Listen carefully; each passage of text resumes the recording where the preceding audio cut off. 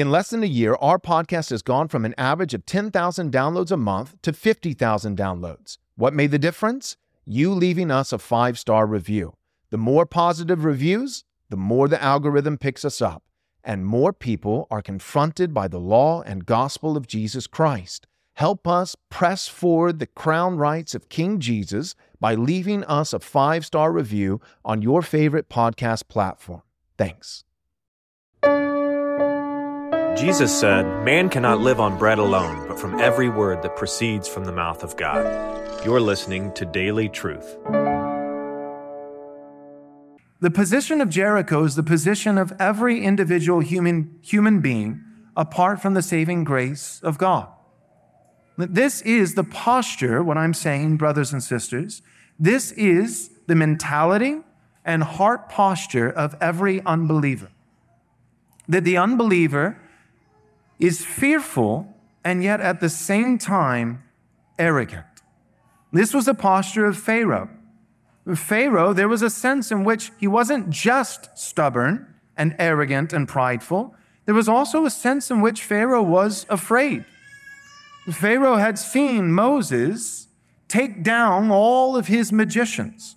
And the power of Yahweh was superior to the dark arts and power of his magicians. And for the record, I don't believe that it was merely smoke and mirrors and sleight of hand. The devil is real. And I believe that these magicians in Egypt were performing supernatural works by their allegiance with Satan and false gods. So it's not as though they were doing tricks, mere party tricks, but Moses was doing signs supernaturally by God. No, they were doing signs and supernatural works by the power of the devil, but that the power of Yahweh was infinitely superior to the power of the devil. And Pharaoh witnessed all of this.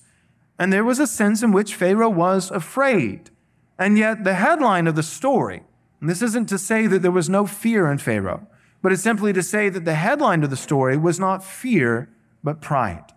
That again and again, after each one of these 10 plagues, Pharaoh, instead of making a treatise for peace, not because he wasn't afraid, not because he was confident, but that in the midst of his fear, he was also stubborn.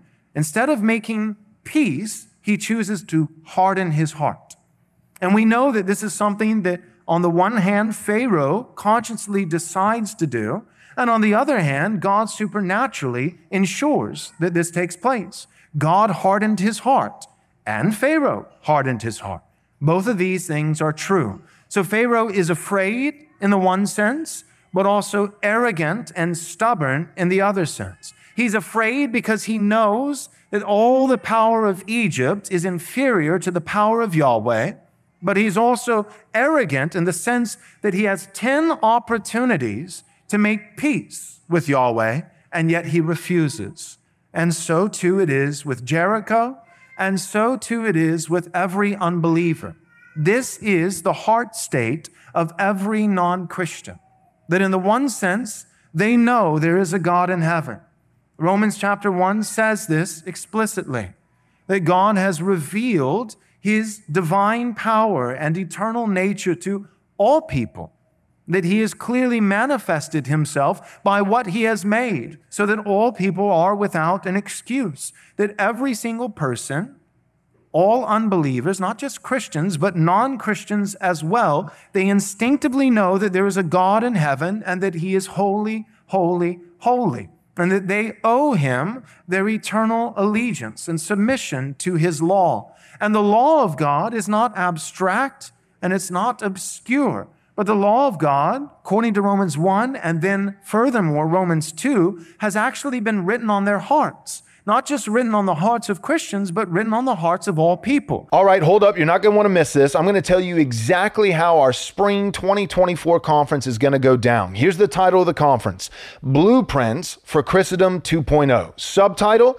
7 Doctrines for Ruling the World. We're going to have 7 primary sessions covering each of these doctrines for ruling the world righteously. Number 1, Reformed Confessionalism. That's going to be Pastor Doug Wilson preaching on that topic. Then we've got covenant theology with Pastor Brian Sauvé. Then we've got biblical patriarchy with Pastor Michael Foster. Then we've got presuppositionalism with Dr. Joseph Boot. Then we've got Kuyperianism, all of Christ for all of life, where we're going to welcome Pastor Doug Wilson back for a second session.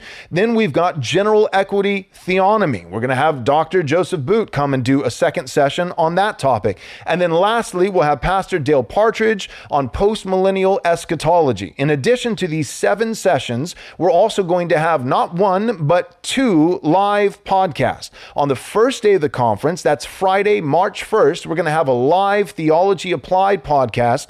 I'll be on the stage hosting the discussion with Douglas Wilson, Michael Foster, and Eric Kahn from It's Good to Be a Man. The topic is going to be all about biblical patriarchy. We're going to specifically be parsing out, distinguishing the biblical doctrinal differences between patriarchy and complementarianism. Again, that's Friday, March 1st, the first day of the conference, a live Theology Applied podcast on biblical patriarchy. Then we're going to have the next day, that's Saturday, March 2nd, a live Haunted Cosmos podcast. I'll be hosting this discussion with Brian Sauvé and Ben Garrett. We're going to be talking about the Nephilim. We're going to be talking about the Watchers. We're going to be talking about what creatures currently are living underneath the surface of the earth and chasms of the deep. It's going to be wacky. It's going to be weird, but it will also be thoroughly biblical and incredibly unhinged. So you're not going to want to miss these 2 live podcasts, Theology Applied on Friday, March 1st, the first day of the conference,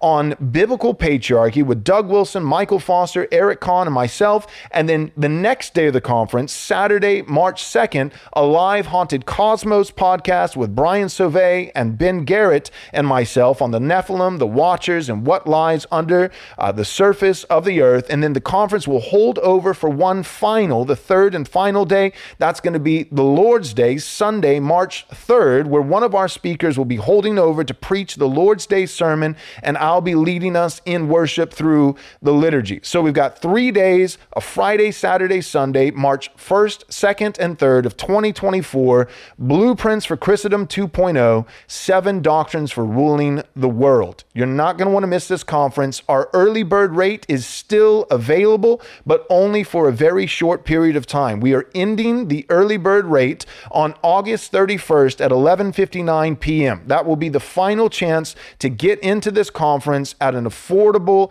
cheap rate. All right, so go and take advantage of the early bird rate right now by going to rightresponseconference.com. Again, that's rightresponseconference.com to register for Blueprints for Christendom 2.0, March 1st, 2nd, and 3rd, 2024. Register today.